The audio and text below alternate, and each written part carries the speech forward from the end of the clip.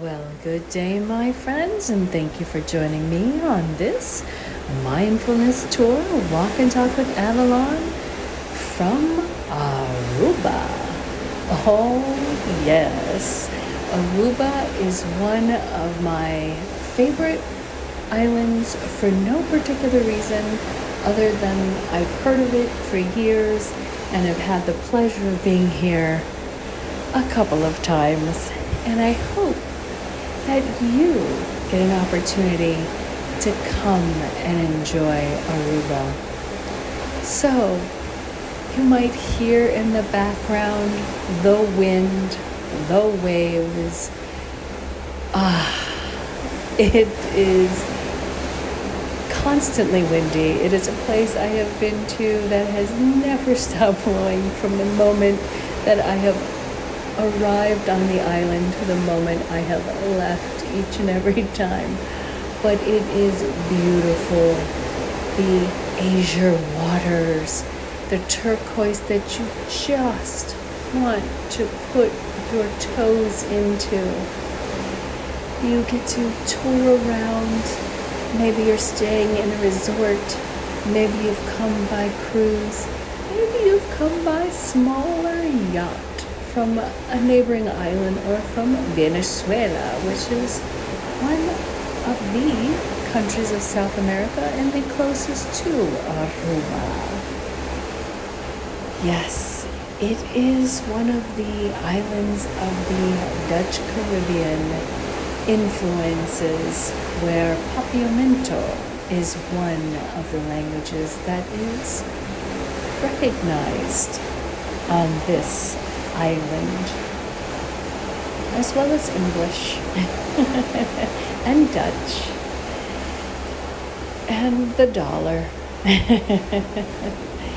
Yes, my friends, if you have a chance to visit Oranjestad, the capital, you will see the colorful little buildings, some of the shops, some of the things that have changed in the last couple of years as tourism took a brief break.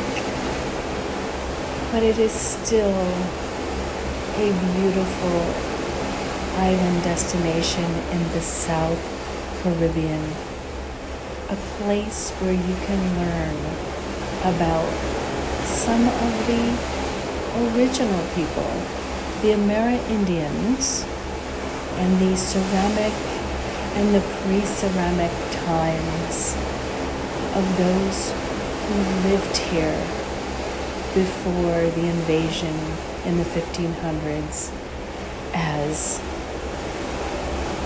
the conquerors came and claimed these islands.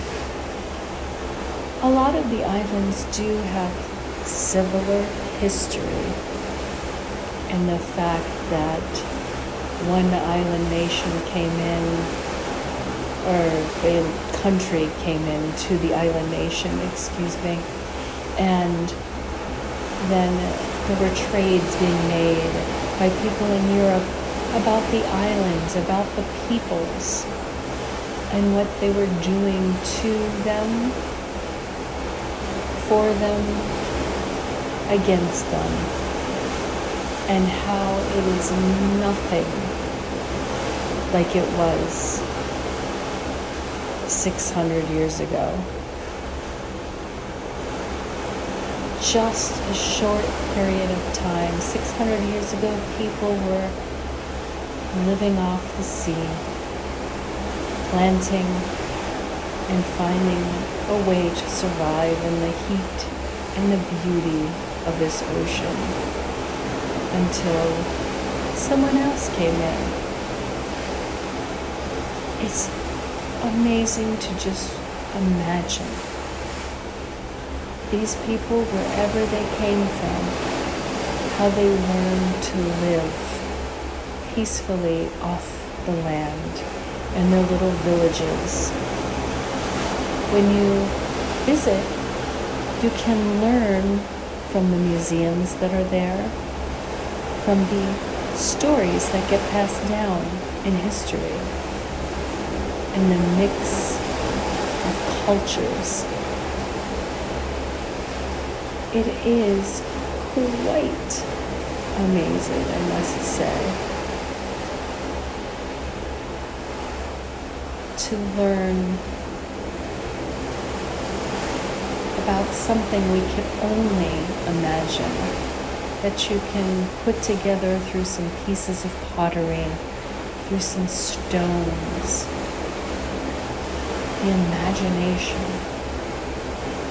And even in today's world, when you visit, being mindful not to disturb the ocean reef, the beaches, the life that's there, so that it continues to grow on and not get destroyed more by what man has come and done. Yes, my friends, it is beyond our imagination, but you can be there. And when you're there, that is what I want you to do, is be mindful. Again, when you're coming as a tourist, you're snapping your pictures, snap, snap, snap, taking your videos. But are you living in the moment? Are you sitting by the water, having a cool drink, staying in the shade, and just imagining what it was like before all these tiny shops were around, before people came in and decided to build a couple malls around these lovely tourist destinations of today that are picturesque. But what was it like before the resort money came in, before the cruise ship money came in, before the people traveled and conquered this world? We have such an interesting history when we try to figure out where people have migrated from, and then where they're migrated to. How interesting it is to look at the ring of islands that surround the Caribbean. And similar to those people in the Pacific, how they moved forward and moved around by the stars and the waves and the gut feeling that there must be another island nearby. Because it wasn't easy to travel then. Just a canoe and you and some people from your tribe. Knowing that you're going to fish from the sea, bring enough fresh water, and when do you need to turn back, and hope that there isn't any turbulent weather as you travel, versus our luxurious traveling of today. Maybe not so luxurious all the time, but the ease of boat and plane. Let's put it that way. My friends, if you ever have a chance to visit this island, please do. And I want to dedicate this episode to a once friend of mine, Dr. John Dewey, who spent lots of times in the waves and the winds of Aruba, windsurfing, as it is one of the sports that are done here on this island. Enjoy every moment, my friends, and be mindful today the best that you can. Thank you for joining me on this walk and talk from windy, wavy Aruba.